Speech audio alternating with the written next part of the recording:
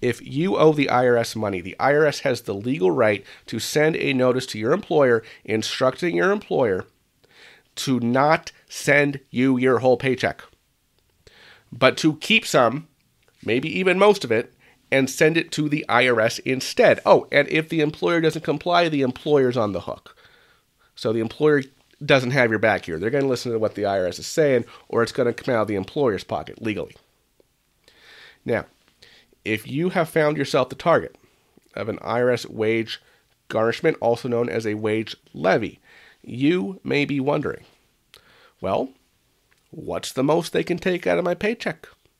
Is it $50? Is it $500? Is it $5,000? What's the most they can take? How much can they take? And surprisingly, it doesn't quite work like that. There is no maximum amount the IRS can take from your paycheck. Rather, there's a minimum amount the IRS has to leave you in your paycheck, depending on your filing status and the number of dependents you have.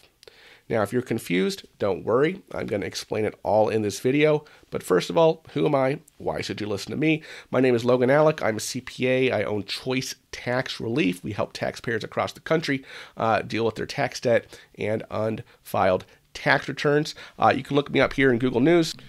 Just type my name in. You'll see all the stuff I've featured in. Look me up in news. You'll see the places I've been quoted in the media. U.S. News reached out to me about IRS offers in compromise, which is the settlement with the government to settle your tax debt for less than you owe. You can see they quoted me a lot in this article. I've also been in several other pieces across the web. Like I said, I own Choice Tax Relief. You could give us a call at 866-8000-TAX. There's our number right there in the upper right-hand corner. Or you could just fill out the form here at choicetaxrelief.com. All right, now that we got that out of the way, my little pitch and promo for myself and my company, let's get into the situation here. How much does the IRS, how much can the IRS take from your paycheck? And more specifically, how much do they have to leave you? So before we get into the details, we kind of have to explain how the process works, right? So the process works, you owe the IRS money, they've assessed the tax, they've sent you notices, notice of intent to levy, or they've sent you your collection, your collection due process hearing appeal right notice. They've sent you the proper notice, right? And now you're in collections. How does the wage levy actually work? So it actually works by the IRS sending your employer a form. Okay, it's called a 668 form that basically gives them instructing them to remit a part of your paycheck and send it to them. And along with that 668W form, what the employer is going to get is this publication that I'm going to pull up right here on screen for you. Here we go. So this is called Publication 14, IRS Publication 1494. This is for it's updating annually. Right, but what this table does is it basically tells employers the exact amount of an employee's wages that must be left to the employee per pay period, i.e. the amount that the IRS cannot garnish from their paycheck. Okay, and what did I just do? Okay, so anyway, right, so it's described as the table for figuring an amount exempt, right? Exempt means IRS can't touch it. Tables for figuring amount exempt from levy on wages, salary, and other income. Okay, and the amount, and I'm going to walk through this table with examples, but basically, gosh, why does it keep doing this? The amount that must be left to you in your paycheck is based on, obviously your pay period, but also your filing status, right here, and the number of dependents that you claim. So your employer will also provide you something called a statement of dependence and filing status to complete and return to them within a few days of when the employer gets the levy notice. And they'll use that to determine where you fall on this table. If you don't return the statement to your employer, I think the IRS has a legal right to determine the amount of your wages exempt from levy as though you're married filing separately with no dependents, which is basically, I think, the least favorable situation for these purposes. So unless you owe less to the IRS then the difference between your total net wages less your amount exempt from levy, you will likely only be left with your amount exempt from levy left in your paycheck. So just, a quick example here. Let's say you're single, okay, and let's say you're paid weekly, okay, and let's say you have, I don't know why this keeps popping up, and let's say you have zero dependents. Okay, this is really annoying. Okay, I'm just using Mac Preview now, and gosh, it's so much better. If you just want to read something, Adobe is like, oh, you need to edit this, you need to edit that, we need to edit everything. And yeah, the preview on Mac has way less edit functionality, but sometimes you just want to read a darn thing, right? So let's say you're single, you're paid weekly, and you have no dependents. That means you have they have to leave you $266.35, right? To you. That's the amount exempt from levy every pay period. Okay, just to do another example here. So here's the single table. Here's had a household down here. Here's married filing jointly, and here's married filing separate. So let's say you're married filing jointly, right?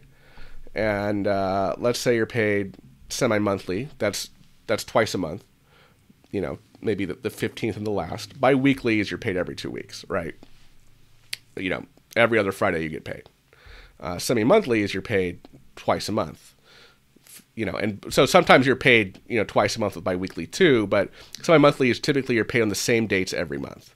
The 15th and the 30th, and it happens twice a month. Anyway, so let's say you're married filing jointly, you're paid semi-monthly, and let's say, you have 3 dependents.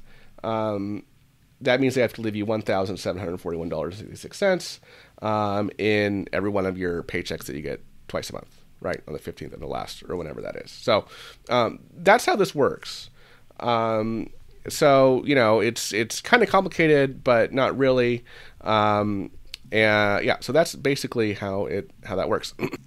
So of course the question at this point is, well, gee, Logan, I don't want to be left with, I don't know. I forget what we use in the example. Let me pull up the chart here. $266.35 in my paycheck, right? I don't want the IRS to take everything else. And if so, you're like most folks. So what should you do if the IRS has sent a notice to your employer that it wants to garnish your wages? Well, believe it or not, you're going to have to talk to the IRS if you want to get this wage levy dropped. Or pay somebody who knows what they're doing to talk to them. Basic strategy. One basic strategy is basically to plead hardship, saying that, look, if you take this money out of your paycheck, I will not be able to pay my ordinary and necessary living expenses. Okay?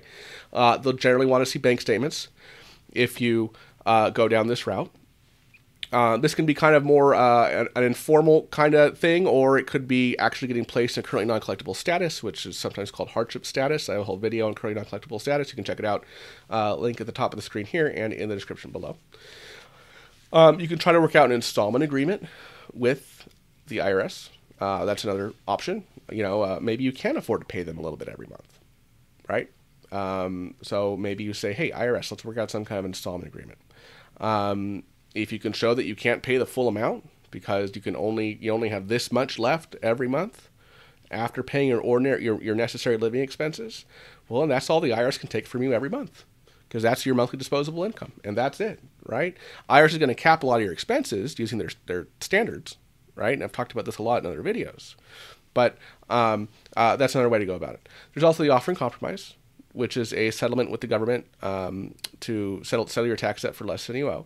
However, those typically take a while to put together, right? So sometimes the play is, well, get into plead hardship or get into some kind of workable installment agreement first, just to kind of stop the bleeding, get the garnishment to go away, while maybe we work on something like an offer in compromise if the client qualifies for it, of course. So there's other things here too that you can plead with. If you want to know what they are, you can watch other videos on my channel. How to Fight the IRS and Win has examples of strategies where you can win against the IRS. My video on tax debt forgiveness programs right? You can use those to your advantage to get out of a wage levy. But the big ones are the ones I just mentioned, right? Plead hardship or get into an installment agreement with them to get the garnishment to go away, while you might work on a more longer-term solution that I've described in those other videos. But the bottom line, folks, is that the wage garnishment is not going to go away on its own. The IRS isn't just going to send that letter to your employer and then say, oh, oops, we made a mistake. Sorry, we don't actually want your money. No, the IRS wants your money. It desperately wants your money. That's the point of the IRS, right? To administer the tax law and to collect tax revenues. So you either need to pick up the phone and call the IRS directly and work it out with them, or pay somebody to do that on your behalf. We do this all day for our clients. You can reach out to us, Choice Tax Relief, 866-8000-TAX. That's 866-8000-829. Or you can reach out to us on our website, choicetaxrelief.com. I do have some other tax relief videos over here on the left side of the screen, and I hope to see you soon in the next video. Bye-bye.